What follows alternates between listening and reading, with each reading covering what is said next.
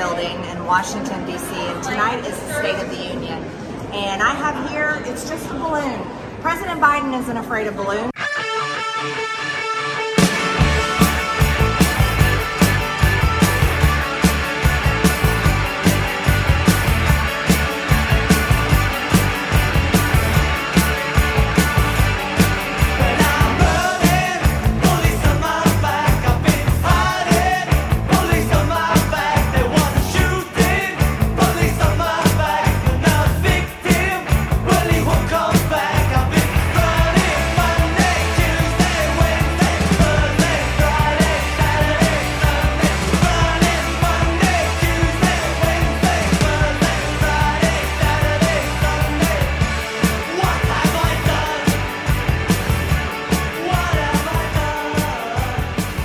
Welcome to Move Left Idiots, a socialist talk podcast. I'm your host, Anthony Monterillo, joined here by my co-host, Comrade Dracula. Comrade, what's going on? I learned some new nature facts today. Yeah. So you know how right-wingers are all about the alpha males? And then there's also some other kind of like beta. They call you beta because you're a beta male. You're not as tough as the alpha males, right? Right. And that all comes from studying animal behavior and this idea that, male animals are constant, the males are all fighting for supremacy and who gets to mate with the ladies, right? Right. The beta males are always challenging the alpha males to take on, that whole thing. And originally that came from studying wolves, but it's completely fake. It's completely false.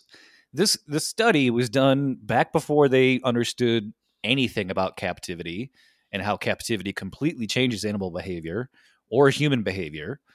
And they basically, they had like 60 wolves in like a 100-foot enclosure, and they observed how they were constantly fighting. Weird. And when you put humans in a small, when you put a bunch of people who don't know each other, who don't speak the same language, who have different cultures, and cram them all together, and they, for some reason want to fight.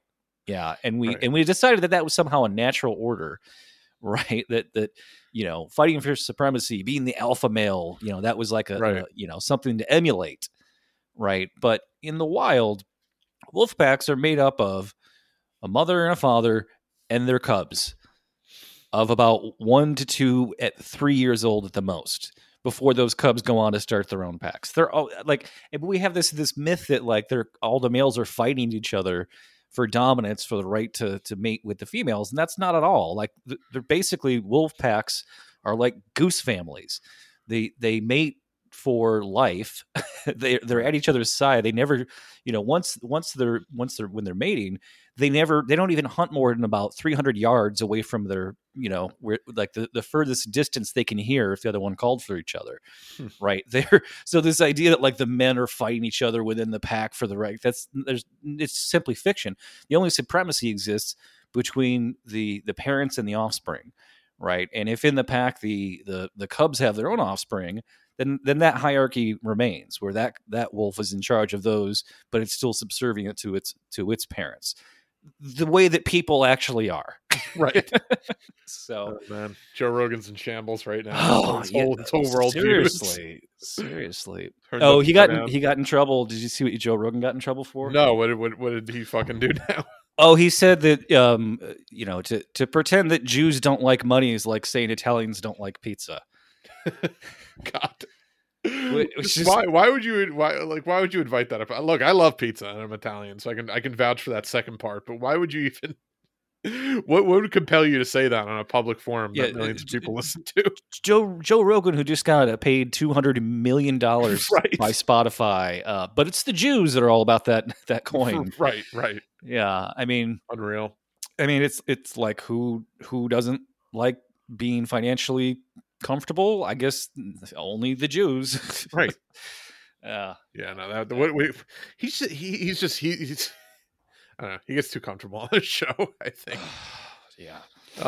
But so we up top real quick, we should talk briefly about The Last of Us, because it's something we talked about a couple weeks ago when when we both first watched the pilot, and I don't think either of us were particularly blown away by it at first. But I, after all the like rave reviews that episode 3 got, I sort of was like, all right, I'll force myself to watch the pilot again. And, by the end of the pilot, I was kind of hooked. And then, the second, third, and then fourth episodes, I'm just like, this is one of the fucking most amazing shows on television. Like, this is incredible. Very quickly. Yeah. Very quickly. Yeah. Well, they had to kind of, I think with the pilot, they had to really kind of like, just copy and paste the video game, right? And even the second episode was still just like the prelude for the story starting, and then they completely did a 180-degree departure from the game by the third episode. So it's like you did this prelude, and then you make it a completely different story, but like everybody was hooked by that because everyone loves fucking what's his name, Nick Offerman from The Office. Yeah, he was amazing. Or no, Parks and Rec. Yeah, whatever, same show. And to see him play just like sort of a more fleshed out 3-dimensional version of that same character, he like there's even like a shot for shot remake from Parks and Rec of him like eating dinner when he's watching his surveillance cameras and the zombie gets blown up by his tripwire. He's just like, never gets old. I mean, like, I would, if you could set up traps and fucking blow up zombies and just sit there and watch it during dinner, I mean, absolutely, that would never get old. One of my favorite bits of trivia from that episode was that apparently that opening scene where you see him and he's in his bunker and he's watching the townsfolk get rounded up by Fedra and like taken away. Supposedly the script had like in the action, Bill thinks not today, you jackbooted fucks, but he insisted on speaking the line as dialogue, even though it wasn't a line of dialogue in the show. Oh, that's awesome. I didn't know that. I just thought that was really funny. That's great. Well, we were talking about Rocky 4 last week and how there's literally 8 montages that comprise 29 minutes of runtime of an hour and a half long film. And I absolutely adore the montage of him just going around and like fucking gathering, of looting all the things. Everyone's fucking dream in the zombie apocalypse, like just free shit everywhere. Just fucking... especially as if you're like a prepper, you're just like, yeah. You all fucking hated me all this time, but guess what? I was right. Just fucking breaks into Home Depot, just has a run of the place. Oh, it's amazing. Yeah, I could imagine that this episode broke a lot of brains in that, all the conservatives are like, yeah, I love this guy. This guy's who I'm all about. Wait a minute, he's kissing another dude. What the fuck? Right.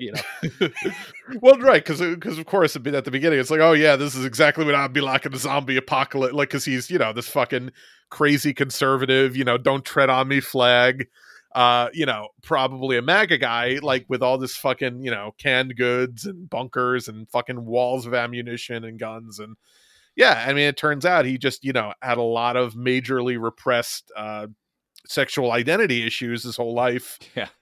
He still, and that's the big thing that's the big thing that's gonna make all the MAGA viewers or all the MAGA fans freak out, is going, wait, what if I'm deep down a repressed homosexual, right? And I'm trying to overcompensate with this giant lifted F-150 and all these, it's like, that's so fucking obvious with a lot of these guys too, especially the ones that are like, oh, we all have to struggle to reject those urges, and it's like, what? I'm a fucking straight guy. I don't have those urges. It's like, you're not in this. I'm not having the struggle that you're having. If you're thinking that all men that are straight have to like resist the urge, the sinful temptation of, going down on another guy. Like that's not, you're just gay. Which is cool, but like you're just fucking so in your own head about it, and seriously, internalizing this fucking bullshit that you were fed in church your whole life. But yeah. The only thing I thought was inconsistent though is like when they do get raided, the raiders show up. Yeah. He has all these booby traps, but like his one big main advantage when you're outnumbered, him or anybody who's outnumbered in a gun battle, is having cover. It was a little dumb to stand out right in the middle of the road there. And... he just like runs out. He's standing in the middle of the street with just pointing at like multiple people. His character seems too smart to do that too. It didn't seem like he's like an impulsive. I will chalk it up and just say, that as opposed to being bad writing, that, I would imagine there are a lot of preppers that are very good at planning ahead that make very bad decisions in the moment. Right. Well, because ultimately they've never actually been in a firefight in their life. They just are so mentally. Yeah, exactly. Right. No, that's definitely true. Although his traps were fucking insane, like that, just the constant flamethrowers all around the perimeter of the fences. I'm pretty confident that there was plenty of places that could have been raided more easily than that one. Like the minute I saw sparks shooting out of the ground, I'd be like, okay, you know what? Not this guy. Right. Not this guy. I'm gonna back up when I see the sparks, right, and not wait around until moments later when the actual flames come out and scorch me to death. But yeah, cool visual though. Still, no, yeah, great visual. Yeah, and I just, man, it's just such a good fucking episode, and like just and especially like the thing in the opening episode at the end, you hear the Depeche Mode playing on the radio, and you kind of get like a rudimentary understanding of like this code system that he has with somebody, you don't know who at the time, and that any song from the 80s means trouble, and then knowing that, and then knowing the second God, what the fuck is Pedro's name, his character's name, Joel. When the second Joel says to him, like, it's not gonna be like this forever, there are people, raiders will come at night, they'll get through, like all that shit, and I'm just like, oh fuck, like, so that's I kind of I think I almost wonder if that was a misdirect to kind of make you think that scene was happening concurrently with when they're sort of showing up. But again, I don't know the timeline of the game, so I wasn't, I didn't know that like that wasn't modern day. But I think that was a little bit of a fake out for people who didn't know, to make you think like, oh fuck, this is how he dies, and then it cuts immediately to 10 years later and he's alive, just old, and whatever. Right. But I thought that was I like that a lot. Well, because that, as far as I know from the game, he didn't know him prior. It was just somebody who rescues him, and you learn about this, this friend of his who has just recently killed himself. But when they take the truck, the scene with the magazine, like that's right. I heard that was in the game. Like, oh, the page. That's right. So people that are like, oh, they're retconning this and forcing their woke agenda. It's like, no, they were gay in the game too. You just didn't pick up on it because you didn't. I heard understand. It was also pretty like evident in the game. Like, it's just his friend or his partner. No, like, it's not really hidden at all. Like, it's not hidden at all. It's just that they gave them a backstory. Beautiful fucking like Disney's like in the zombie apocalypse backstory. That was just so. But it's it's the catalyst that makes Joel first think that, okay, yeah, I have to be more responsible and care for this kid. So when she reads that letter at the end, you're like, oh fuck, this is okay. I see where this is going now.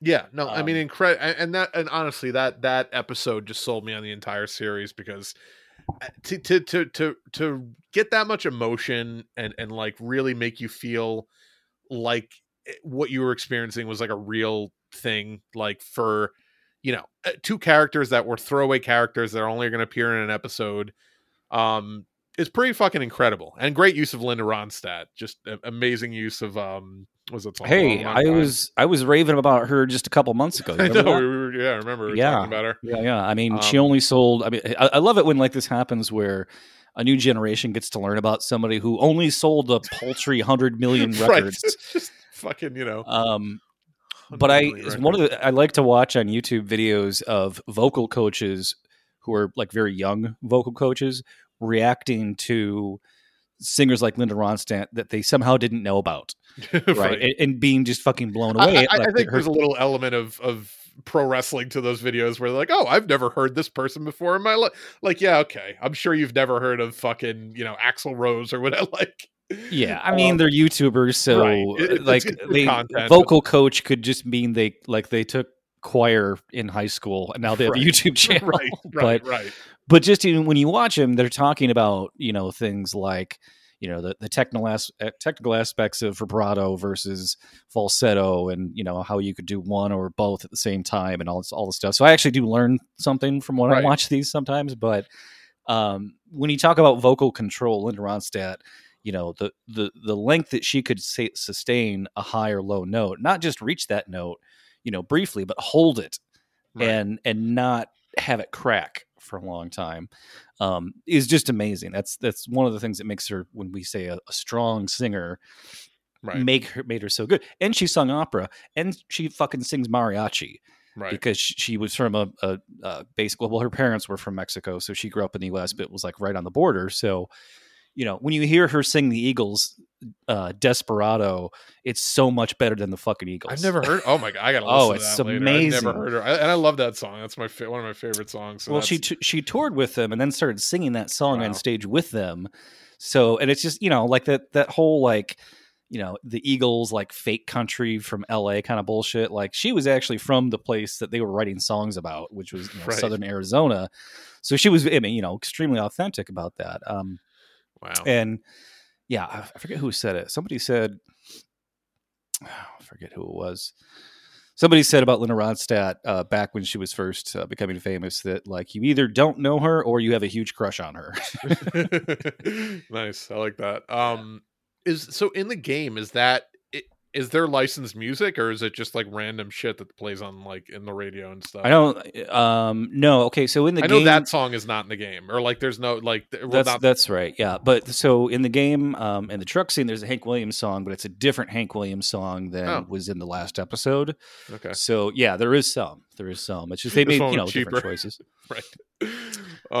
They wanted more to license it for TV than for the video game, probably. Whatever song was in the game.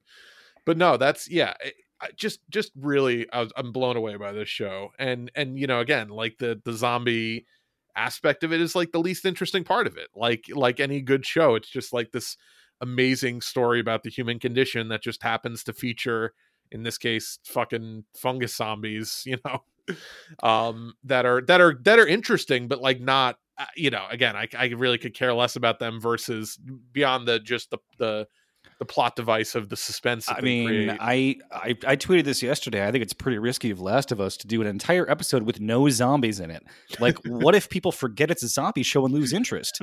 Right. I'm pretty sure that the way to make sure that people never get tired of zombies is to show zombies in every single episode, like Walking Dead, because nobody got tired of that show.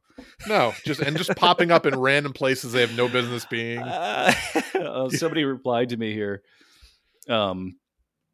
Oh God, where'd it go? I wish. Speaking of The Last of Us, says I wish they had at least one character make plot driving irrational decisions in every episode. So true.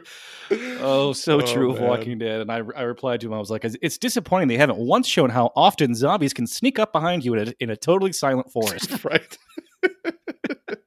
Well, if you don't hear the noise, then how are you supposed to see that there's a zombie coming? I mean, come on. I mean, nature rebounded, and now all you can hear is wild animals. So the cacophony of birds singing kind of masks the sound of a snarling zombie who can only walk towards you at about half a mile an hour. I will say too, the actual zombie design I find a lot scarier, like in general, like in The Last of Us, because it's a lot more of that sort of Zack Snyder's Dawn of the Dead, like mutant fucking rage infected zombie, like just really gross and bleeding and like running after. Reminds me a lot of Armageddon. Honestly, that movie with what's her name? Natalie Portman, Nat Poe. But again, that movie came Annihilation. out after Annihilation. That's right. I was like Armageddon, like Armageddon, the blown up the Apocalypse, Annihilation. There you go. But that came out well after the game did, so they might have taken a lot of the design of that from the game for sure. And there's elements of a lot of stuff in Annihilate. It's a very good, it was a really good movie, but it's definitely got like tropes of other really good sci-fi. The scariest part is remember the very first scene from the pilot where it's like this 1960s talk show where they're smoking on TV, because that's what you did back then. Oh, you mean when they're talking exactly the way people talk about COVID now? Like where it's just like whatever. A little on the nose. It was way too on the nose. I was like, oh God, this is depressing. Well, I'm sure they were filming that back when it was like the height of the pandemic, and not now that the pandemic is over. But the thing he's talking about, the fungus he's talking about, is a real thing. It's a real fungus that can take over the brain of an ant and force it to do things against its will. And then even after it's dead, it can still move the ant's dead body, which is like, I forget the exact term, necromancy, I guess is the term. Sure, yeah. being able to animate a corpse after it's fucking dead. And then eventually a giant spore bursts out of the fucking ant's skull. Well, it doesn't really have a skull, but its head. Yeah. And obviously I'm sure in real life, at least for now, it can't be, mutated to be like transmitted amongst humans. But I say this every single day. Things can always get worse. Oh yeah, no, 100,000%. I mean, I'm sure there's some scientific plausibility behind this. But it's really funny too when you read about just like little Easter eggs that I never would have picked up on, especially because you don't know the nature of the virus or the fungus at first. But like little things about how like Joel and his family are constantly being offered like fucking gluten in the first episode, and they're like, "Oh shit, we're out of pancakes," and then his neighbor's like, "Oh, you want some biscuits? I just made them." And they're like, yeah, sure, maybe we'll come over late. And you find out later on that it was like probably passed through flour, and like, all these people that had bread that morning from that one fucking right. I don't think that like food gets distributed that quickly. No, that's a little implausible. But like the whole world suddenly has the same brand of pancakes. It was all fucking shipped and distributed. Like we can't even distribute a fucking a viral test in an efficient fashion, and suddenly this thing's everywhere all at the same time. No, it's a little like the Joker's fucking, that's whatever, the Smilex that he distributes in the first Batman, that everyone all of a sudden in like all of the cosmetic products. Oh, I love the hilarity of like the newscasters with like no cosmetics and no makeup and no fucking shampoo at all, trying to do the news looking like a fucking bus hit them. It's so funny. Fuck. But yeah, just great show. I'm very excited to see where it goes, and it's actually, and Pedro Pascal just fucking, he's like the best reluctant dad in all of television. Like just maybe he's gonna get typecast, but like what a great, and you actually get to see his face, and like he's such a great like just visual facial actor. Like it's you saw what he could do just with his voice to convey emotions in The Mandalorian, and now you see on this like. Just how criminally underutilized he's been. You got to see Prospect, buddy, because he plays totally the sci-fi western, right? Yeah, it's a sci-fi western made for $1.2 million, a micro-budget sci-fi western. Yeah, for sci-fi especially. Yeah, because he plays almost the inverse of this role, where he's essentially a surrogate father to this girl, but he's also the villain to her. At the same time, and it's on another planet, and it's sci-fi, and just great little taut thriller of a film, and shows what you can do with very little money. But he basically worked for free on that. It was just like, hey, I got some time off, and you're looking for a huge star to help this thing, and I'll do it. Nice. But it definitely, I'm sure somebody saw that and was like, what we could do for Disney is get this guy. But I love how grounded it is. Like just him with a rifle against two other guys with a rifle felt like higher stakes than almost any gun battle I've ever seen on Walking Dead before. Huh. It was I don't know if it was the sound editing, like the weapons fire or bullets hitting things, it sounded more realistic.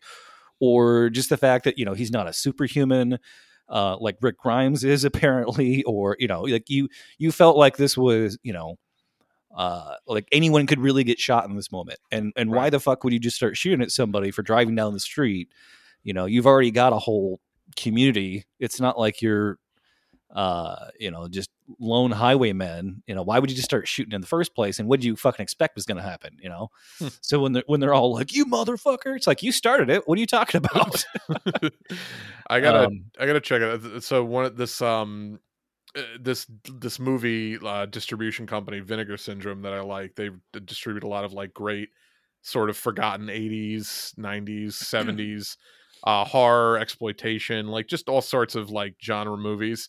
They have a lot of like sub imprints, and one of their imprints, Gunpowder and Sky, I think just put out Prospect on like a 4K, like nice. Super. Yeah, they get a lot of like really cool indie movies on a lot of their little sub labels. So I gotta buy that. I just fucking they're so fucking expensive for these things. I just gotta bite the bullet and get like the 4 things I've been holding out on.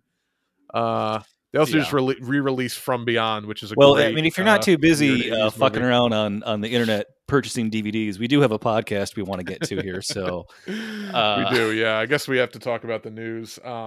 Speaking of just the balloon news. Yeah. So this fucking story. I mean, I really am. I've just been. This is going to be therapeutic because I've been so annoyed this whole fucking week just listening to just credulous fucking morons just without any like thoughts whatsoever, just being like, oh yeah, well, you know, the Chinese spy balloon. Like it just immediately became fact that this fucking balloon that's just a giant white balloon with a bunch of solar panels on the bottom, and no visible mechanism of steering or any sort of directional capabilities, is a spy balloon from China. Just a very conspicuous spy balloon from China to spy on our cattle, I guess. I don't know what possible. Okay, so I mean, we can dissect this a million ways, but just on a just complete base, like, what the fuck is wrong with people level, China has like more advanced reconnaissance satellites than we do in this country. Like, they could probably tell you how many fucking shingles I'm missing from my roof. They have zero use for a reconnaissance balloon, like to just fly lazily over without any sort of directional maneuvering capabilities over North America. Well, the Pentagon said it does have maneuvering capabilities, and somebody who actually knows how balloons work said, yes, it has the ability to go up and down. Yes, that's right. Right. It's just so fucking stupid. Like, but again, like, this is how fucking propagandized we are in this idiot country, is that like people just completely buy it without any sort of question, like just common sense. Like, I'm not a fucking aviation expert. My first thought was like, oh, but it's a balloon. So like, how would it be a spy balloon? Like, you can't fucking maneuver it. Like, there's nobody in it. You can't, like, it's just a balloon. You can just go up and down, and it's like, oh no, it's absolutely a spy. I was like, but yeah, no, it's like caught in the jet stream. Like, it just floated over here. Like, this is not fucking rocket science. But immediately every fucking newscaster, pundit, late night hack comedy show just immediately took it without any questioning whatsoever. Oh yeah, no, it's a Chinese spy balloon because the Pentagon says so. And, right. and it's just like not even alleged spy balloon, like just suspected spy balloon. Like, it's just unbelievable how quickly people were just like, oh yeah, no, absolutely, that makes sense, when it's completely. Yeah, I watched Democracy Now! Today, and even they had on some fucking dipshit professor from Yale who was like, well, even if it was a meteorological balloon, we have to remember it comes from a one-party dictatorship. Just like China has 9 different political parties. It's just that the biggest one is the one that usually wins. Imagine being ruled by a one-party dictatorship that has one sole focus. A one-party dictatorship that makes sure that you can retire by age 55. Right. Right. Yeah. I mean, imagine what it would be like to be ruled by one group of people in a country. That would be horrible. I can't even imagine what it would be like to live that way. Right. No, it's hilarious. And then just the fact that we had to shoot it down. Right. Like, we had to, get that flex in there for Biden to look tough. With an F-22, by the way. So it was the first air-to-air kill by an F-22, which has cost us, I think, something in the neighborhood of $80 billion so far, and has yet to actually successfully be used in a combat mission. Just to fly one of those things cost $90,000 per hour in fuel. Yeah, no, that right? Seems like a good investment. The plane itself is probably $250 million for each one. And then they had, half a fleet, like half a carrier fleet of ships in the water to catch this thing. So this whole thing cost millions of dollars to pop a balloon. That's America. That's the America I pledge allegiance to. You could have just gave a couple rednecks like a hot air balloon, and they could have fucking popped that thing. And you could have got the fucking the cast of Fast and Furious 9 to make a car that could fly up into space and get the fucking thing. I mean, it's ridiculous. But so. The other thing, we just think about it. We not only spent millions of dollars to shoot down a fucking weather balloon, but we also canceled a very high diplomatic trip of our Secretary of State to go to China at a time when our countries are nearly at the brink of a war over a number of issues, including the Philippines and Taiwan. Yep. And again, it's like, okay, so this is the kind of thing that you need to talk to them face to face over, not pull back away from. And just, I mean, the fact that like this has happened multiple times before, and then they've never released it, right? They've never divulged the fact this has happened, but somebody leaked it that this is what it was at this exact moment, right before our Secretary of State's supposed to go to China himself. Like somebody very high up who knew this was going on, who had covered it up before, or had the ability to cover up or released it this time on purpose because they want to have a hot war with China. Right, which is what's always happened historically. I mean, I don't even remember what it was in regards to, but this happened in the Obama administration too, that there was some just unscheduled bombing as he was getting ready for some sort of massive diplomatic meeting in the Middle East, and then ended up getting canceled. I'm sure somebody will remember that and fucking tweet it to us. But yeah, this is what they do. I mean, they just the deep state, the fucking military industrial complex, whatever you want to call it, operates with complete impunity. There's no accountability. There's no one to be held accountable. I mean, sure, one guy can get fired, but I mean, it's the fucking machine rolls on. It doesn't give a shit. And this is what they do. They gin up propaganda to generate revenue for the fucking defense contractors that, run this country. And, a byproduct of that, or the desired goal of that, is actual fucking war. Just hot wars that will, further fund that capital and keep that capital rolling into these companies. Like that's the whole goal of everything that you see on television, is to fucking trick you into thinking that we need to go to war with a country over a fucking hot air balloon. Like this is like what fucking planet am I on? Like did you hear how big it was though? I mean, not just any hot air balloon. This was 200 feet across. Oh my God. Can you imagine how many fucking little COVID bombs could have been held inside of that thing? Or how many, Well, I did want to read a few tweets here from the balloon's personal Twitter account. Did you know? I saw that the other day, I think. Yeah.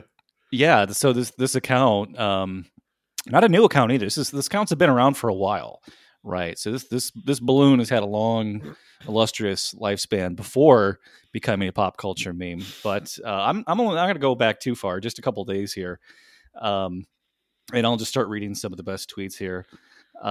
First tweet: please don't shoot me down. That was on February 2nd. Also on February 2nd, just hanging out in Montana. Also on February 2nd, just want to see where the wind takes me. Why are all these fighter jets following me?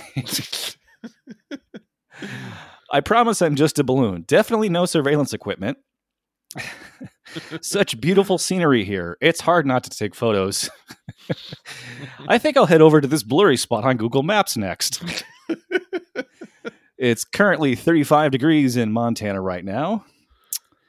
I'm a gender reveal balloon. Chinese balloon says trans rights are human rights. The population of Montana is about the same as Rhode Island. The official motto of Montana is gold and silver. Please don't shoot me down. Anyone know where any missile silos are? Just asking for a friend. Chinese balloon says communism will win. I'm going to like that one right now. Nice. I'm still going here. Hang on. It gets better. Yeah, he hasn't died yet. Yeah, that's true. Don't mind me. I'm just spreading Marxism to your kids. Maybe we should have a sign up like the Goodyear blimp. Okay, let's see here. Let's skip ahead a few. Here's a quote tweet from the U.S. Naval Institute, February 2nd. Since Chinese spy balloonist training in 1945, the crew of the USS New York spotted a sphere they thought might be a Japanese balloon weapon. The captain ordered it shot down, but none of the guns could score a hit. Finally, a navigator realized they were attacking Venus. And the Chinese spy balloon quote tweeted that and said, "I'm Venus." Hello, Missouri. Where should I head next? And then there's a meme here from Star Wars saying, "That's no moon." And then there's another meme of the fucking ship that got lodged in the Suez Canal, and it's the fucking captain from that the movie with Tom Hanks, right? And the Captain Phillips, the Somali pirate is the fucking Chinese weather balloon. It says "Look at me, I am Twitter now." Another meme here. It says, "Good night table, good night moon, good night Chinese spy balloon." Okay, I'll try to close it out here in just a second. Okay. It would be funny to release like 10 more balloons right now. Let's see. A retweet here from somebody says, "Would be fun if the balloon was filled with cum and China was pranking us waiting for it to pop." Okay, 2 more. There's a specter haunting South Carolina. It's the specter of a communist balloon. And then finally, "I've been shot." I hope that guy just never tweets again. That would be that's the move now, is to just never tweet again. Oh yeah. Well, apparently there's another one over Latin America, so China's just letting them fucking go now. I mean, any country that wants to fuck with us could just bring this nation to its knees by releasing just 5 fucking weather balloons and like strategically placed, along the coasts and then like up the middle of the country. I mean, they could release a fucking flock of seagulls wearing little fucking hammer and sickles, and we would go batshit crazy. So I mean, again, and again, using like my logic brain, I said like, oh, obviously, this is a fucking balloon. Like they could easily capture this thing. They could devise some sort of way to just, let the air out of it slowly, or just fucking, without blowing it up, just shoot a hole in it so that, it starts to fucking sink or whatever, and recover it. If they genuinely think that they're being spied on, they want to examine it. I mean, that's what they did do. I mean, that missile just kind of took out the bottom of it and ruptured it, and they collected the whole thing today. Yeah, but they fucking exploded it. It wasn't, like you could have just popped some holes in it if you wanted it to fucking actually get any sort of data off of it. I'm sure they can, but I don't know, maybe. It just seemed to me like, let's disintegrate it. The optics was definitely a play because the Pentagon is, I mean, it's stupid, but it's not fucking stupid. They know it's not a fucking spy balloon. They know it's a weather balloon. They don't give a shit. It's great optics. It's obviously. Let's beat our chest. Like, let's blow it up over Myrtle Beach. Like, what, you think it was a fucking accident? It happened right over Myrtle Beach, where all these fucking hillbillies are out there filming it, getting their fucking skin cancer. Like, did you see that video of the fucking people? That's my Air Force right there. Like, there's some video of like people on Myrtle Beach filming it. Yeah, I'm sure they were, sitting there drawing a giant penis in the sand. Fucking, yeah. Fucking Lee Greenwood playing over the PA at the beach. Just really, just a pathetic, typically American response to something that was obviously an accident and not a fucking story. To turn it into the biggest thing in the world. If this has happened so many times that it's like been this big cover up thing, it's like what, like how often are they really measuring the weather that the balloons are going errant and crossing over the fucking North Pole and coming into our into our continent anyway? Like maybe it is a surveillance balloon, but like what possibly are they surveilling? That they can't see with a satellite, there's nothing practical that would offer you that as a benefit over an actual reconnaissance satellite, of which unless it really is just a fucking prank, just to fucking just to watch us shit the bed and fucking right. I don't know who is to say. I just think it's fucking hilarious, like the amount of fake outrage over things. I mean, these are the same people. Who are lighting their socks on, their Nike socks on fire because of Colin Kaepernick, and are calling to boycott Cracker Barrel because, God forbid you eat sausage that won't give you fucking bowel cancer. Right. You can still get that sausage that gives you bowel cancer. It's just now it's also available alongside. But I can't tell the difference. It's so delicious either way. It might trick me. Yeah. People freaking out. And none of these people give a shit about a fucking balloon. It's just a thing. It's a political football thing. Oh, Biden's, secret communist, that whole thing. the fucking microchip in the brain meme of like the next thing to be outraged about, for fucking like, they replace the one thing and they put the other thing in, and that's the thing you're mad about this week. But it's fucking dangerous to be playing these fucking games of escalation with an arguably bigger fucking world superpower, and I think it's especially dangerous if you're just a regular Asian American who is, being stalked and killed by people who think that you just came over here on a visa and somehow managed to open up a, thriving restaurant chain. Right. Right. It's, and then you see shit like this. Where is this fucking headline?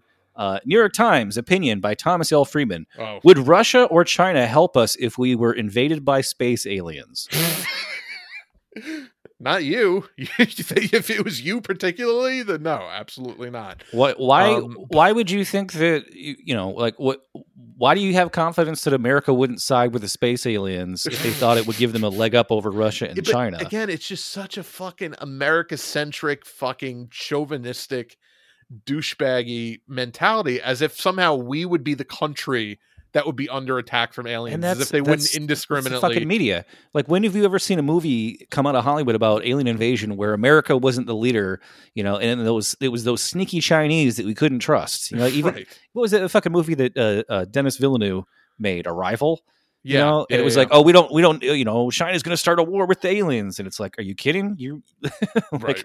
Like they would be if the fucking an alien intelligence who would figure out how to travel the stars is not going to rely on having to find a planet to colonize in order to survive. That's our myth. That's our myth that we're going to fuck up our planet so bad we're going to have to find another planet to live on. We can't foresee somebody treating their planet with any more respect than we do, which is absolutely none. So that's why we can't exactly fathom that. But no, they just want to come here and do finger paintings on our windows. That was their big move. Yeah. But just the fact, I mean, what this article is designed to do, would Russia or China help us if we were invaded by space aliens? Like they would come here and invade just America. Right. It's preposterous. Right. Absolutely preposterous. But the idea that, us is the Western world and China and Russia are the other, they're the them, the they, that are somehow not normal, not human, that are somehow alien. I mean, that's the propaganda. That's what they're really trying to broadcast here. Right. Not whether, I mean, the idea is fucking ridiculous on its face, for one, but that's what this article is designed to do. It's the low level propaganda of always telling you that any country that's not part of the Western world is somehow not normal. Yeah, no, absolutely. That's 100% what it's about. And I just, again, it was just so funny because the conservative Twitter and the conservatives in Congress are just so fucking stupid about things like this, but like to a completely hilarious degree. Like Marjorie Taylor Greene tweeted out the lyrics to 99 Luftballons, the Nina song, which, again, and I mentioned this to you before we went on air, just another all-time conservative fucking born in the USA, not reading the lyrics moment. Is a song about how a bunch of kids released 99 red balloons and everyone in the world like went crazy and launched all their nuclear weapons because they thought it was some sort of, attack. And it was like basically an anti-Cold War song. To talk about like this paranoia that all these countries, had their fucking hair trigger, fingers on the button, and like how like a bunch of kids releasing balloons would bring about the end of the world. That's what the song is about. It's about you fucking moron. Like it's the music video ends with a bunch of explosions too. So like just completely right. Clueless, completely, no context. No, like, no there's balloons in this song. That's, just like, there's America in this song. It's just people. And then you see headlines like this. Business Magazine, MoneyWise, headline: President Biden warns that the risk of nuclear Armageddon is at its highest point since the Cuban Missile Crisis.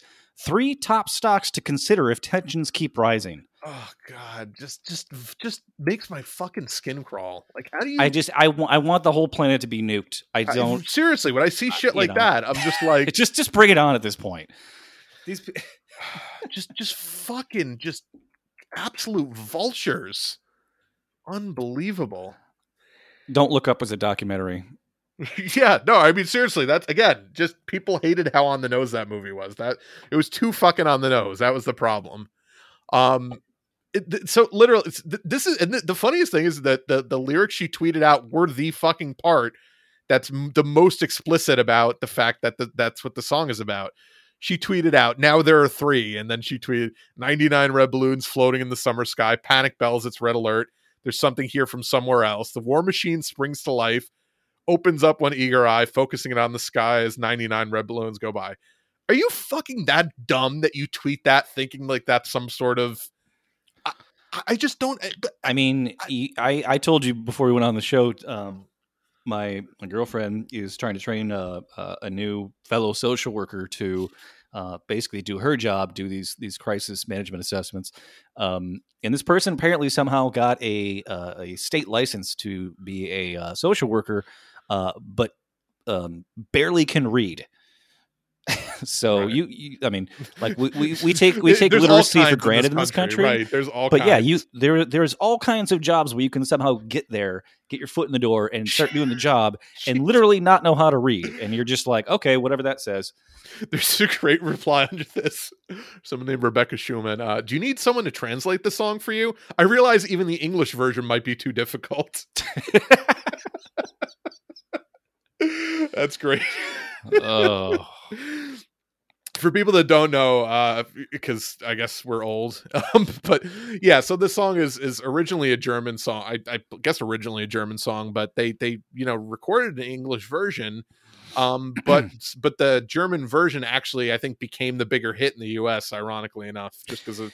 It did, yeah. This is back. I don't know if people know this, but like bands used to record versions of songs even in languages they didn't speak. Oh yeah. In order to make the Bunny, yeah, the Beatles fucking recorded all their songs in German too, just to make more money in Germany. They had to sing, so they had to do the harmonies. Singing a different language they didn't know. Right. If you ever think the Beatles are overrated, just remember that fucking fact. Oh yeah, the German versions of their singles are all on I think Past Masters, that CD compilation they released. They're pretty funny to listen to. Yeah, no, I mean I can't even sing fucking in harmonies in one language, right. Let alone multiple. No, it's very impressive to figure out how to navigate that. But they also spent a lot of time in Germany in the red light district, so for them it was probably a little easier than if they had to like record it in Spanish or something. Like they'd at least perhaps the dialect was there. But yeah, so just unbelievably fucking stupid country. Just complete fucking I don't understand. Like I don't know how much longer I can take this. Like I genuinely don't. Every time one of these stories comes around, I'm just like, I just can't listen to people talk about this. I can't fucking listen to these morons just repeat these fucking dumb things day in and day out. I'm like gonna lose my fucking mind. Like I don't understand how people do it into their fucking 80s. Like I don't understand how you can... I don't know.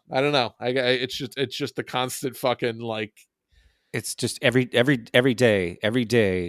I don't know how this country can get dumber, and then every day it comes up with a new way to prove how it can absolutely get worse and dumber and stupider and worser and awfuler and dumber. Yeah. Well, in that vein too, we should mention the fucking shitty ass Democratic Party and what they've been co-signing lately in Congress. Oh yeah, let's talk about that one. Fuck. So, I mean, this segment is the name of this segment of the podcast is "They Changed the Death Toll of Communism Again." So, I mean, genuinely one of the most disgusting and also ultimately meaningless things that's ever been passed through the halls of Congress. I guess some fucking Gusano chud was trying to win re-election and put this bill forth. That's my only explanation as to why this would have even been a thing that came across everyone's desk. But the House just passed a resolution denouncing the horrors of socialism. This is just the text of the first page of this bill and basically the summary of the bill. Okay, so. Denouncing the horrors of socialism, whereas socialist ideology necessitates a concentration of power, that has time and time again collapsed into communist regimes, totalitarian rule, and brutal dictatorships. A little bit of projection there. How they say collapsed into communism, as though the end goal of communism or the end goal of socialism wasn't always designed to be communist. right. That's like they pretend like it's a sneaky trick. Like, no, it's like if you start going vegetarian, the end goal should be going vegan. That's the whole. It's a process. You get to the end point of having a proletarian revolution that brings about the egalitarian dream that we all pretend we can have, that you can actually get to if that conservatives fucking would love too if you package to them the right way. It's just that once they hear the word communism, I'm sure if you're like, hey, you could live on a farm, be totally independent, and like not have to grow your own food and fucking like. But the thing they don't like is that because when you start talking about getting rid of private property, they're like, you're gonna take my house away. It's like no, we're not gonna take your house away. We're going to take away your right to own someone else's house. So the exact opposite of what you're saying. Right. So that you wouldn't be allowed to be a landlord and own the homes of other people. That's what communism would get rid of. But how can I be a total fucking leech and never work and then claim that everyone else is lazy when all I do is fucking collect rent from people? Right. So when you start talking to people about the difference between private property and personal property, then that's the big thing they don't like, because then it's like, hey, wait, so I get to own all my own things that I want to? I just can't own somebody else's things? And it's like, yeah, that's all it is. That's all it means. Right. Like that seems completely reasonable. Right, which is why it's never explained to you that way, and it's always, framed a completely different way than it actually is. Exactly. So whereas socialism has repeatedly led to famine and mass murders and the killing of over 100 million people worldwide. It's 100 million now. Wow. That's 100 million now. 100 million. These are really jacking these numbers up. These are fucking and LeBron numbers. Yeah, anytime they cite any number of the number of people that communism is, just keep in mind that 26 million of those were Nazis. Yep. They include that number for a reason. Yep. Oh man, this is a great list of people grouped into one. Whereas many of the greatest crimes in history were committed by socialist ideologues, including Vladimir Lenin, Joseph Stalin, Mao Zedong, Fidel Castro, Pol Pot, Kim Jong-il, Kim Jong-un, Daniel Ortega, Hugo Chavez, and Nicolas Maduro. just yeah, all of history's great villain. I mean, to them, yes, but never mind the fact that Pol Pot was basically supported and propped up by the U.S. government. But never mind the fact that Fidel Castro lifted millions of people out of poverty, or Vladimir Lenin turned around a 90% illiteracy rate. Yeah, I noticed they left Che Guevara out of there. They were like, he's too popular with the kids still. Let's we'll just not mention him. Well, Fidel they can mention because they did a lot of work to demonize him in the media, but yeah, no, Che's way too hard to sort of pick apart. We're still making enough T-shirts from that, guys, so we're not gonna mess with that money. No, we're not gonna mess with our merch money. Whereas tens of millions died. Oh man, this is great. Whereas tens of millions died in the Bolshevik Revolution, at least 10 million people were sent to the gulags in the Union of Soviet Socialist Republics, and millions more starved in the terror famine, Holodomor, in Ukraine. 10 million people sent to the gulag over the course of decades. 10 million is about how many people we have in jail just right now in this country, in America. Right. And they were all, I mean, it's just, again, preposterous. And I'm not defending every person that was sent to jail during the fucking Bolshevik Revolution, but a lot of them were fucking right-wing, fascists who they were fighting against. It was not, those people who the government that was in fucking power that they overthrew. Like those people, all you liberals want to go to jail for the January 6th insurrection. That's why a lot of those people got sent to the gulag in the Soviet Union. Yeah. So they actually handled it. Keep in mind, if you're saying one person is a political prisoner, but at the same time you want those same people in this country sent to jail, think about what your politics actually are. Yeah, no, exactly. And also the famine thing. Oh, this whole fucking bullshit. It's total fucking propaganda. Like that's the reason why the Soviet Revolution happened in the first place was because of the famines that were widespread throughout Europe after World War I. That was not a unique problem to Russia. That was they pivoted it to make it seem like that was because of the Bolshevik Revolution, as opposed to what the revolution. Lenin's 5-year plan was to industrialize to the point where famine would be impossible. Right. Like, because of Lenin, that's why the famine stopped. Okay. Right. It's because they had roads and railroads that could actually get food out to people in remote areas. So they weren't starving to death in the winter. Okay. And that was something that was happening in many parts of Europe after World War I. So yeah, this whole thing like, oh, the communism, the people they were going around and killing were the fucking private property farmers that wouldn't share the grain. They were trying to privatize. They were trying to, basically resist nationalizing the food effort to prevent famine. They were going against that. So yeah, those people did get rounded up and did get sent to gulags, and that would, like look what happens in this country when you try to resist the fucking government building a playground for police. They'll fucking shoot you too.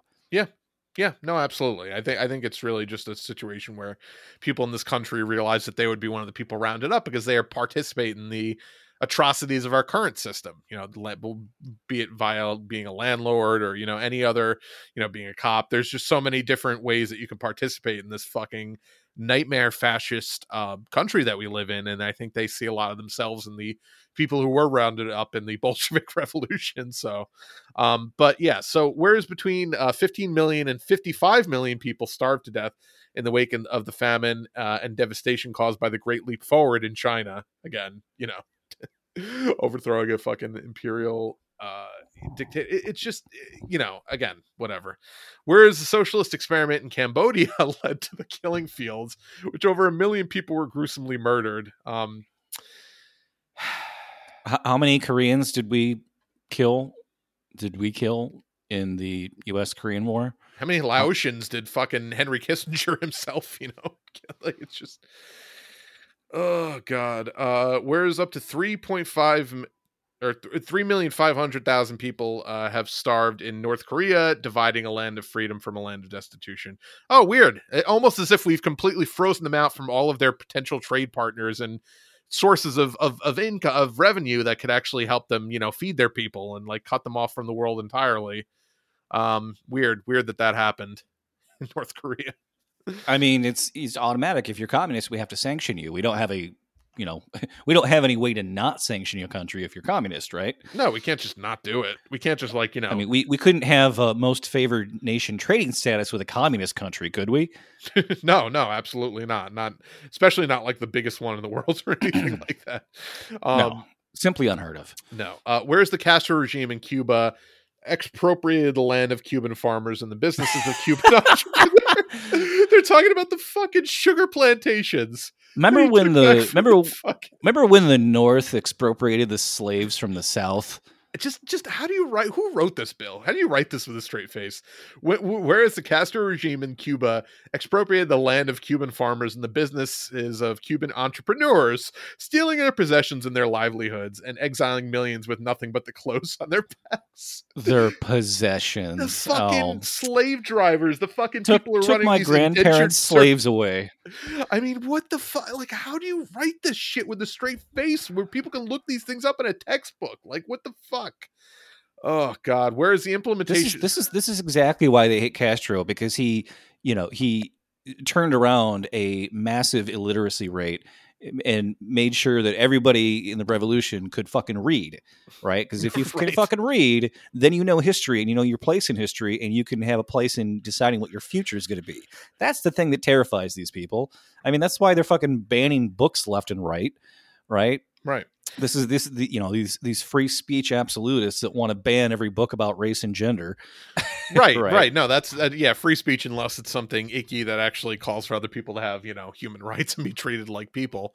It's amazing to me how far we've regressed in the culture war, to the point where this is shit that's like from the 70s and 80s and even earlier, honestly, especially with like the book banning stuff. But I mean, the shit that the conservatives are arguing for now, it's like really just gone. Areas where I thought we won the culture war in those fields, it's like, it's just a great reminder that you never can really cede ground on anything, because you've never really won an issue. Like, it can always find a way to bring itself back, I think. And truth. The reason why we've ceded ground is because we have fucking corporate Democrats deciding the discourse, right? Who don't fucking fight on every fucking TV network and every form of mass media. So you had more to read from that bill, or was that the bulk of it? No, yeah, there's a couple more, but again, just the culture war stuff, like just little stupid things. Like I'm still amazed you just can't like say fuck on television, like unless you're on like a cable network. But still, like the cable networks who are not beholden to the FCC still fucking cater to the like sure, maybe not at 11 a.m. on Cartoon Network do you want like fucking shit, but like.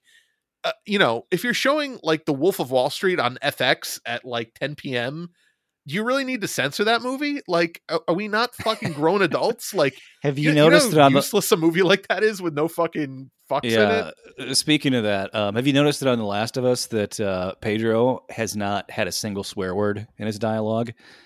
Oh no, that's interesting. I didn't know. Yeah, everyone else Ellie says fucking shit all the time. Exactly. So I wonder that as long as he's under contract with Disney, that he can be on other shows where they're swearing, but he can't personally drop an F-bomb. Does his character like swear a lot in the game? In the game, I haven't played it enough to know, but I'm pretty sure he does. It's an adult game, so I would imagine it's not. Like, it would be weird. Right. Exactly.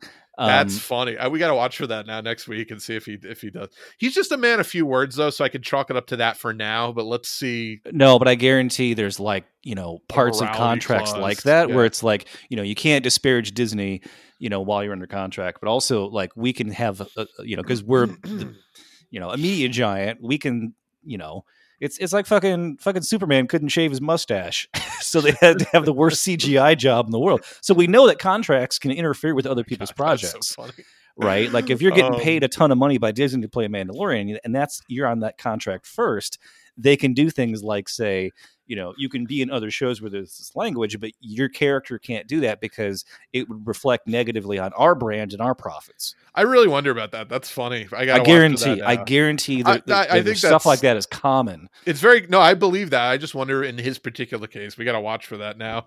We're going to be on Fuck Watch for Pedro for the next. Yeah, no, I specifically was looking for that, and I don't know why I was looking for that. I think it was because I went into it wondering, like, okay, this is HBO, it's an adult show. Like, how much is he personally going to be able to, not showing him stab the guy in the chest, right? Oh yeah, that's interesting. I thought that was more of like a narrative choice because he tells Ellie to go away, and like it was us following her and like her experience with just understanding what kind of a guy Joel actually is. Well, and they did show him pummeling that guy's face to death. So yeah, which was a great fucking.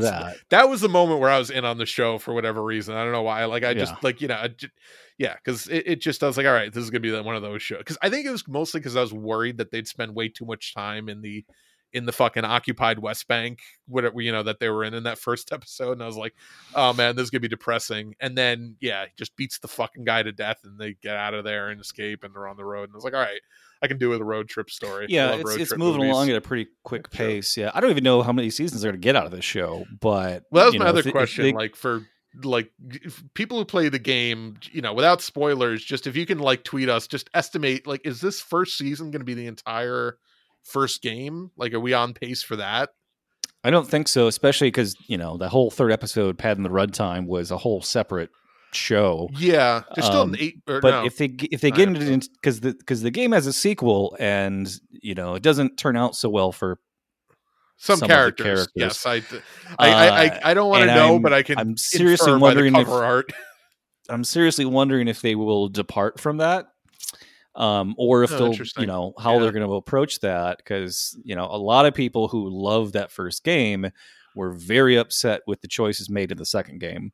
And other people were like, no, this was a good choice because of what it does narratively. But I don't know. I don't give a fuck. I don't talk about it anymore anyway. But I still, I wonder about that, how much Disney has control over their people when they're in other projects. And that's kind of what Craig Mazin, the showrunner, and also the guy who was the showrunner of Chernobyl, he said that like he views this as like sort of a parallel universe to the game, which is why he can do that whole episode on Bill and Frank and completely sort of change the way that you interact with them in the show versus in the game. Because, like you said, in the game, Frank is dead already by the time they show up to see Bill. And it's a much different sort of relationship. So, so I mean, they could take bigger narrative swings, which would be interesting. I like that idea. Sure. I mean, just the fact that you can base a prestige TV show on a video game, I think says a lot about video games in general. How far they've come too, because remember, video game adaptations in the 90s were, the Street Fighter movie, like it just real fucking I mean, I love it because it's the fucking Super Mario movie. My God. That was the funniest thing is people were tweeting out like the SNL Super Mario videos, like they fucking did this already. Like, did you see the fucking? Did you see John Dennis Leguizamo and Dennis Hopper is fucking Koopa with fucking blonde cornrows? Like, oh my god. But that's why that game was so popular, because it was like playing a movie. It was you were very invested in the story of these people, and then you got to do a little bit of gameplay, but it was But yeah, I mean that's the fucking the anime they made based on Cyberpunk is phenomenal. There's fucking review after review on YouTube of people who have never even played that game that say it's one of the best animes they've ever seen. Right. Well, that was like my friend who played Last of Us didn't like The Last of Us, but he's like, I didn't like it because you never get to fucking play it. You're just watching a movie. That's what it was for me. I was like, I'm bored watching all these cutscenes. Right. And he's like, but it actually would probably make a good series because it's like just a good narrative, but it's just it's fucking boring as a like pick up and play game.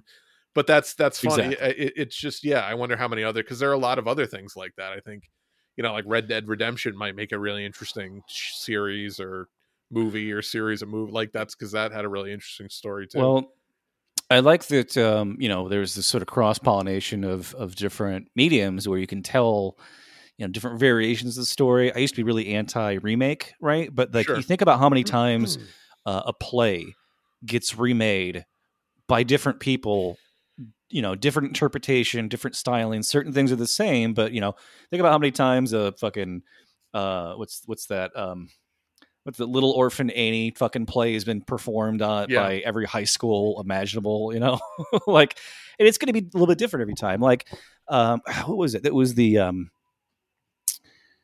remake of Total Recall they did with Colin Farrell. Colin Farrell one, yeah. I watched it. I'm like, this is really fucking good. Yeah. So I had sort of an epiphany moment where I was like, I don't feel like you can't remake most things. No, I think that there's certain needs to not be a catch-in. It needs to be like you have to have a unique idea of how to approach it. Like, well, it feels like a very different movie for one. Right. It doesn't feel like they just copy and pasted it. It feels like feels almost more like Minority Report in a lot of ways, right? Especially stylistically. But there's certain things that should never ever be remade, like Back to the Future. But other things that are cultural touchstones, but movies that were not good, if you want to remake them and either be either truer to the source or I'm not saying that the first, but like something like Dune, where you're like, all right, well, I want to make a more faithful adaptation, and not even say that it was successful or not, but like that's I think that's a worthwhile thing to do a remake for. Is like, well, there was an adaptation, but it wasn't really super faithful to the source material or whatever, and again, your mileage may vary on that. You can look at the fucking Shining reboot from the 90s, the TV, the miniseries, and be like, all right, maybe I wouldn't say that nobody should try to do a remake of The Shining. It's just that you're up against a huge fucking like a huge challenge trying to understand what you're trying to do, right?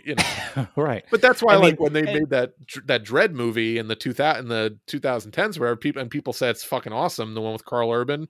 It absolutely is. It absolutely is. It's a remake of a shitty movie. Like they didn't have a high bar to clear, and they had a much better interpretation. It wasn't really a remake of a movie. It was a remake of a comic. I know. Exactly. And I love that adaptation. That they actually had the balls to actually have him keep that fucking helmet on the entire movie. Well, and not once do they take it off. Which is literally like the key plot point of the comic, is that he never takes his fucking helmet off. And in the 90s movie, it was like, well, we got Sly Stallone. He's going to take the fucking helmet off 20 seconds into the movie. Like that's just what you're going to do. So, and how do you even sell a movie like that, where it's like, okay, the lead actor, the leading man of the movie, this big macho guy with his fucking cut jawline, we only see his jawline. We never actually see his face. Right. And I need you to give me, tens of millions of dollars to make that movie. How did somebody greenlight that? Well, Carl Urban was a great choice for that because up until that point he was just like a general like tough guy character actor. He wasn't, right. The Boys wasn't around yet, so he wasn't like a very known name, or it was just like, oh, that guy when you see his face. But he played the fucking doctor on the Star Trek reboot. That's all we know him from. Right. But no, so yeah, I just fucking great. I it makes me hopeful for adaptations in the future. Like my big fucking adaptation that I'm like very nervous about but hoping it's good is The Dark Tower, which Amazon's actually making now. They made a pilot and they didn't pick it up, and now they got the guy Mike Flanagan who did Midnight Mass and fucking with the Shining sequel, Dr. Sleep, that movie he did. He's doing this, and it's like this epic 7-book series that it took Stephen King like 30 years to write, from the first book to the last book. He wrote it like in between his other. I know it's a fucking long. And long it's like, and it literally, basically, the idea of it is it's basically just all of his books are part of a multiverse, and like all these random characters pop up in that story, and it's like, it's really fucking good. It's like Western, but it's also fantasy, and it's a really tough thing to adapt. And they tried it with that Idris Elba movie, and it just didn't fucking work, even though it had a great cast. So very hopeful that it's going to work out. But he's been talking to Pedro about, I think, the lead role in that also, because he was meeting with him. It sounds like it's going to be a really long series if they go through with the whole thing, though. Oh, well, I think they're going to, I think they said they're going to do like 4 seasons and 3 movies, because the last 3 books are like shorter, weirdly, like unlike almost every other long running series. So they might do like 4 long seasons and then 3 sort of movies to wrap up the other 3 books. But it's really good fucking story, so it'll be interesting to see. Well, speaking of wrapping up, you should read the rest of this bill. Yeah. Oh, fuck. Yeah, there was more to the bill. Wasn't there? We were talking about fucking an hour ago. Oh, and we talked about it so long, my phone fucking kicked me out of it. Love Twitter's API. Just Musk doing a bang up job. Oh no, my bookmarks disappeared. Oh wait, no, here they are. All right, so okay, so the Castro stole the land from the slave plantation owners. Whereas the implementation of socialism in Venezuela has turned a once prosperous nation into a failed state with the world's highest rate of inflation. Again, took all the fucking money away from the people, exploiting everyone else in the country. Whereas the author of the Declaration of Independence, President Thomas Jefferson, wrote, "To take from one because of the thought that his own industry and that of his father's has acquired too much, in order to spare to others who or whose fathers have not exercised equal industry and skill, is to violate arbitrarily the first principle of association, the guarantee to every one of a free exercise of industry and the fruits acquired by it." Yeah, well, Thomas Jefferson also thought it was cool to have sex with his slaves. Like, so that's, have sex is an interesting way to phrase. Well, rape his slaves. Yeah, I mean, let's, just, non-consensually. Yeah. So, well, my reply to that quote anyway would be each according to his needs. Yeah, no, I mean, again, just because one asshole said it doesn't make it true. Like, I don't understand why that's part of this bill, as if that's some sort of fucking guiding principle that some guy from the fucking early 1800s said something. Another asshole from the 1800s. Whereas the father of the Constitution, President James Madison, wrote that it is, quote, not just a government, nor is property secure under it, where the property which a man has in his personal safety and personal liberty is violated by arbitrary seizures of one class of citizens for the service of the rest. Again, these are fucking rich landowners and slave owners who are trying to protect that they're fucking unearned. But, I mean, well, like they're literally describing modern day capitalism, right? Right, which again is a descendant of the slavery that built this country. Like, that's why exactly. That's exactly. Yeah, of course they're gonna say that. They didn't want to give their fucking slaves up. They didn't want to have to till their own fucking fields. Like, yeah. Shocker. I mean, there's a reason why property was enshrined in our Constitution, and very little personal liberty. right. Token personal liberty, I would argue. Vaguely defined. Whereas the United States of America was founded on the belief that the sanctity of the individual, to which the collectivistic system of socialism in all its forms is fundamentally and necessarily opposed, which is really just fucking, saying the quiet part out loud, I'm shocked that some people signed on to this bill with that line in it. Now, therefore, be it resolved by the House of Representatives, the Senate concurring that Congress denounces socialism in all forms and opposes the implementation of socialist policies in the United States of America. Right. And 109 Democrats voted for this. Yeah, I'm voted just looking for it. I'm looking at this list here just to see if there's any usual suspects. Oh yeah. James. Well, let me just read a little bit here from Jacobin. Yeah. I don't read Jacobin often because it's it's a bunch of Dems, exactly. But I don't know who wrote this. I don't care to look it up either. But just 2 paragraphs here. Liberals have periodically sought to inoculate themselves by performatively distancing themselves from the left. Some, of course, come by that posture honestly. The likes of Hakeem Jeffries, who condemned the GOP resolution as cover for an extreme MAGA agenda before dutifully voting for it this week. Nancy Pelosi and Jim Clyburn, both also yays, are all openly hostile to even moderate social democracy and ideologically committed to preserving the institutions undergirding American inequality. I would also say I'm against social democracy because I'm communist. But not the way they are. Right, exactly. More progressive liberals like California Rep. Ro Khanna apparently calculate that by eschewing, I can't say that word. How do you say it? Eschewing? Yeah, I don't know. Eschewing by that. That by eschewing the label, they will somehow be better placed to champion things like free college and Medicare for all. But Khanna's own vote to denounce the horrors of socialism should raise more than a few eyebrows given his own role as a 2-time presidential campaign surrogate for the only Democratic socialist in the U.S. Senate. So yeah, they all voted for it. They all voted for it because they don't want to be called a socialist. So they have to be, prove to people who can't read that they're not the thing that they claim to be, that they actually aren't anyway. Right. So yeah, again, all the usual suspects voted for it. Jim Clyburn, Henry Cuellar, Sharice Davids, just all these people who are like, oh yeah, no, they're just as good as the progressive quote unquote candidates. Like they're just as progressive, those people. Yeah, Hakeem Jeffries, Ted Lieu, Mike Levin, bunch of people I don't know, but yeah. So just all the fucking usual shit libs voted for it. 14 of them voted present, which just total fucking coward move. Just take a stance one way or another. Chantel Brown, the woman who they fucking I don't even know what the fuck is voting present. It's like, hey, do you agree with this or not agree with this? I'm standing in the room. I refuse. Like, I literally refuse to. Yeah. No, I literally refuse to. I'm gonna just give you a hard pass on that one. So you're voting no. No, I'm not saying yes or no. I'm standing here in the room. I'm present. Like that's not an answer to the question. You shouldn't be allowed to vote present on anything. No. Like if you're there, then you have to decide. Like that's what you're elected to go fucking do. It's what you get paid $200,000 a year and get free healthcare for, is to fucking take a stance on shit. Yeah. Not to mention the fucking millions of dollars you make once you leave the office, which is the real payday. Like, the actual reason you're there. But yeah, you can actually pretend to work while you're fucking in that office for the time that you are in there. So we do need to, Yeah. Well, speaking of getting back in the office, I had one last little bit here from Fortune magazine.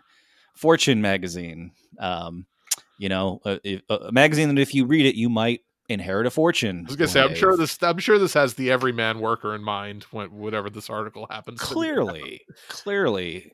So, fortune, success, commuting. Those are the 2 subcategories here. Commuting.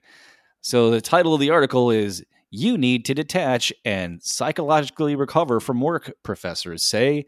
The solution, commuting. The solution is not to make work less psychologically traumatizing. It's just, sit yourself in a fucking car and, scream a little bit and then, fight for your life. The subtitle here is 2 management scholars who study work-life balance say the commute offers a liminal space in society. I shit you not. What a way to frame it. My God. This is so there's I saw the screenshot of this headline from this guy that tweeted it out, and he said, "Did a half-empty plot of commercial real estate write this?" Because clearly, these companies are paying all this money for fucking downtown, offices that are half empty because people figured out over the last 3 years that, hey, working from home saves me a shitload of commute time to do things that don't require me to be there present. Yeah, you're not wasting an hour plus of your life every day fucking driving to a place you don't want to be. Like, and half of the fucking office is just like, okay, this meeting could have been an email. Why did we all have to fucking come here? That whole thing.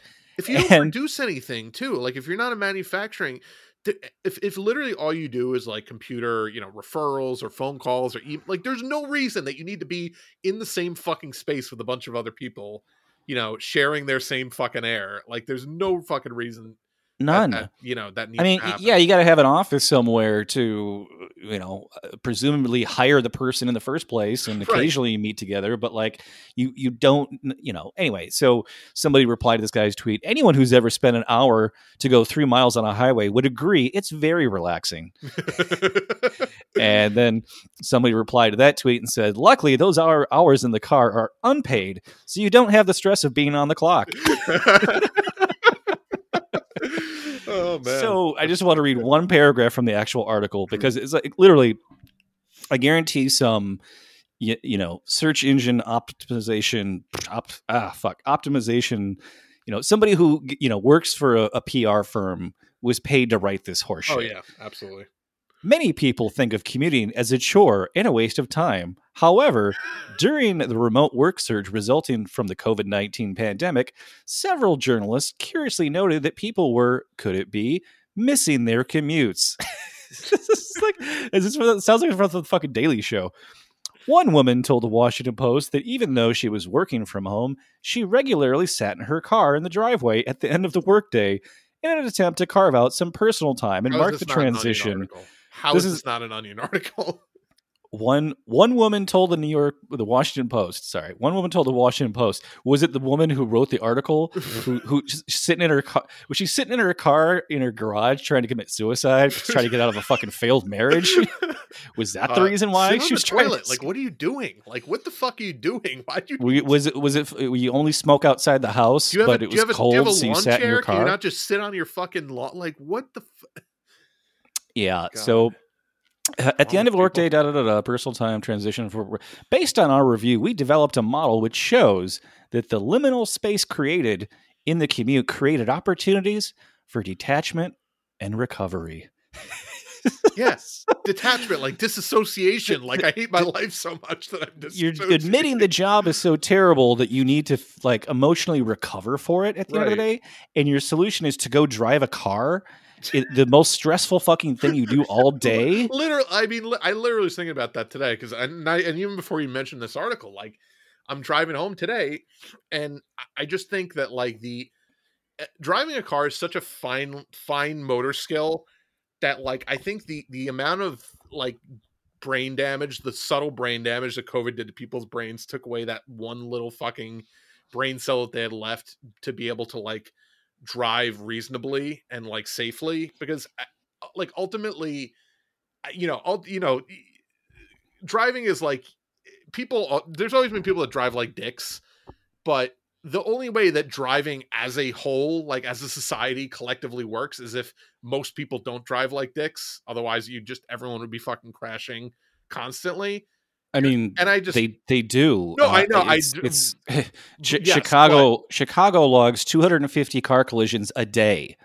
No, and but that's what I'm saying. Like, imagine if then in the city people all drive like dicks. I mean, that's but like just even on the highway, like the idea of like everyone collectively driving 65, 70 miles an hour, on top of each other, more or less, like inches away from each other, not with following driving distance. a metal box the size of a room. You're driving around a little metal room, right, at 70 miles an hour, inches away from somebody else, and all it would take to end all of your lives is just to hand on the wheel, just go right, just move your hand a few inches, and you will cause dozens of people to die. And we just assume that everybody is capable of fucking not doing that. And the way you learn how to do that is by driving around some quiet residential streets and like parking your car next to another car. Like that's like, oh yeah, you're capable of handling this vehicle. You're good to go, buddy. Welcome to Car America. But I was driving and like I was on a 3-lane highway and there was traffic up ahead because of course there's traffic every fucking day.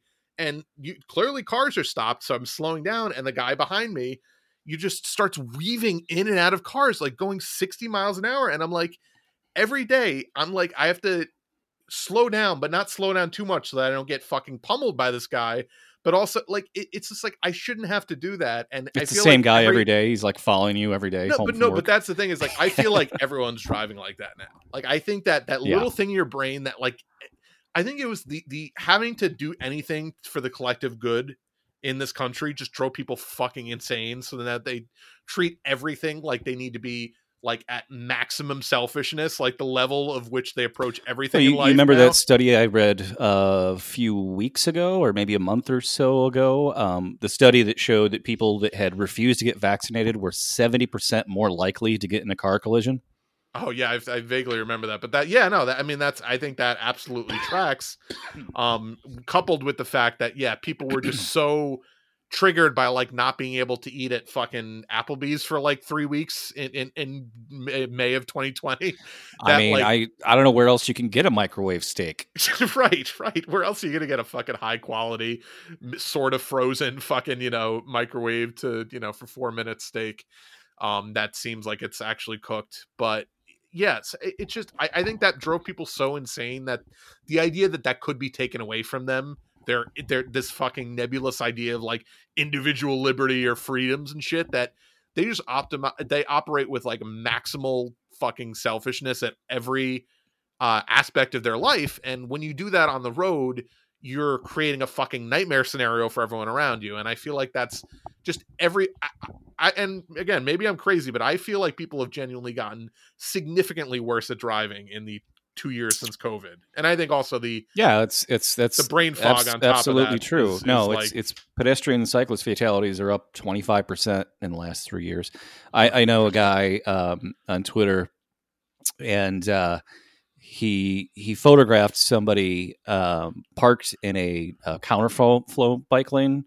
So it's like 2 bike lanes next to each other in opposite directions. And they were parked in it, blocking both bike lanes. So anybody going in any direction would have to go around it. The problem is the car travel lanes on that road is one way.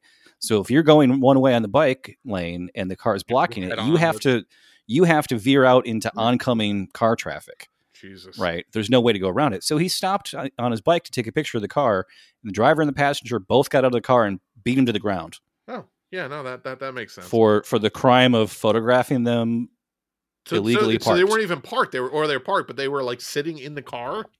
Yes. Jesus Christ. Yes. I mean, it's Chicago. Like, people are this is I know. You even look at somebody in a car and they might shoot you.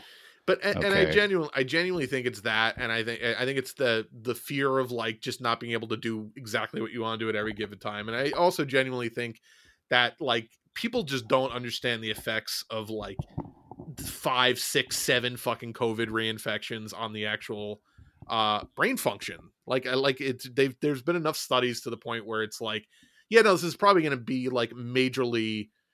Like I imagine the rate of Alzheimer's is going to skyrocket significantly in the next like 20 years in terms of like when you look at it on a grand scale of like where it was then to where it is now because of just. I suspect that even though I've been vaccinated several times, that because it doesn't prevent you from contracting the virus, it just makes it so much. You might not notice that you had it, which is scary. Exactly. So. I never had a point where I thought I contracted it. Like I never had noticed I having any symptoms.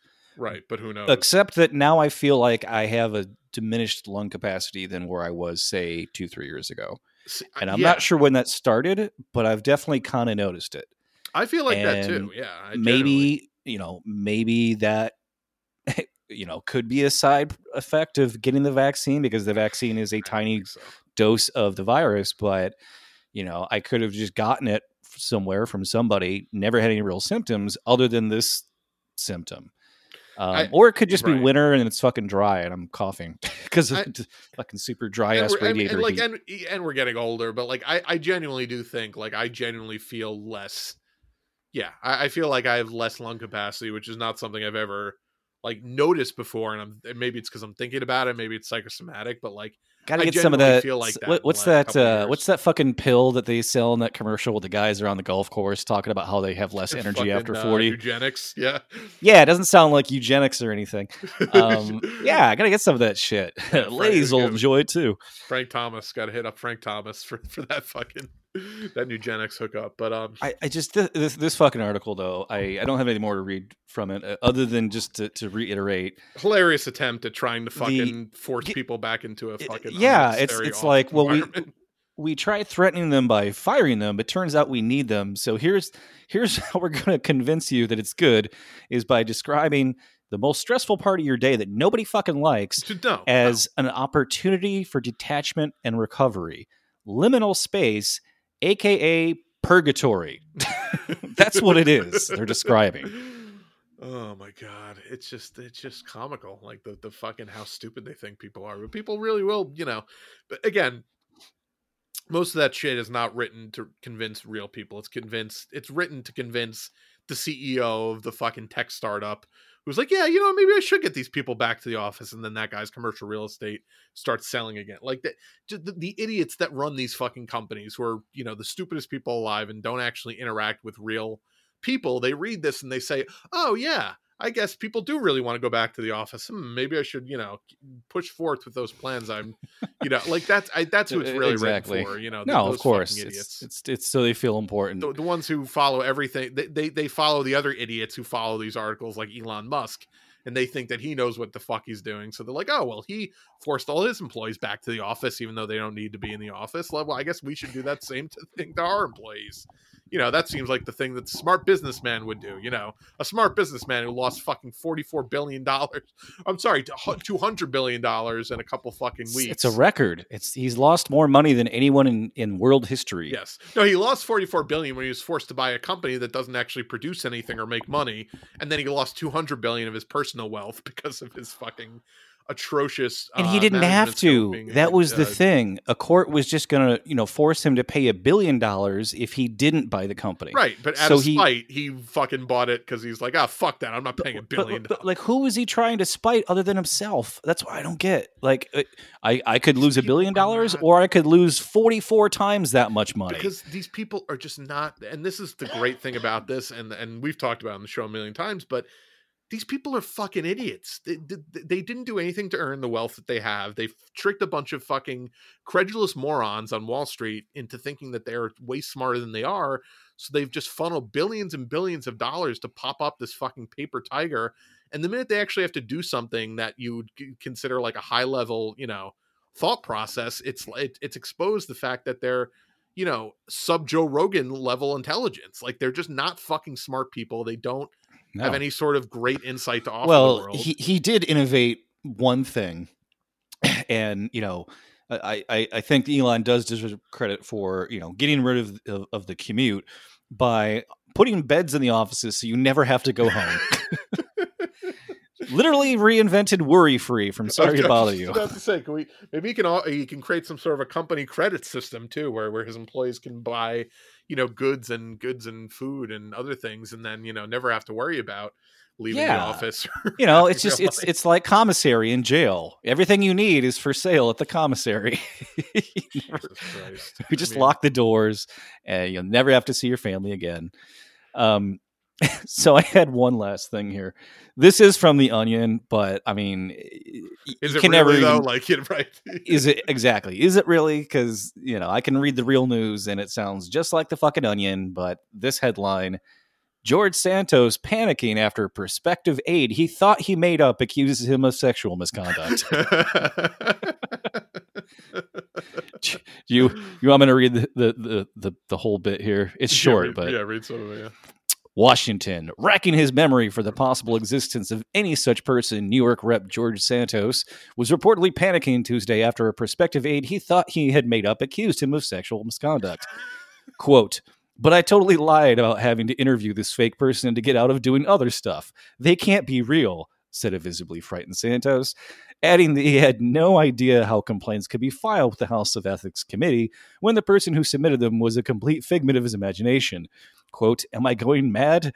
They don't exist. Yes, I've acted inappropriately in the past, but I've never been called out to face consequences by a fictional stranger. Dear God, who knows how many more non-existent people are out there that I conjured who also have an axe to grind. End quote. At press time, Santos was trying to contact his lawyer that he had also made up for guidance. Oh God, yeah. No major news on him this week. I'm sure like, some fucking insane story will come out in the next couple of days, but we will maintain our Santos I didn't see anything, but I'm sure if I looked it up there'd be some another tidbit. But yeah, just that gift that keeps on giving, that poor kid.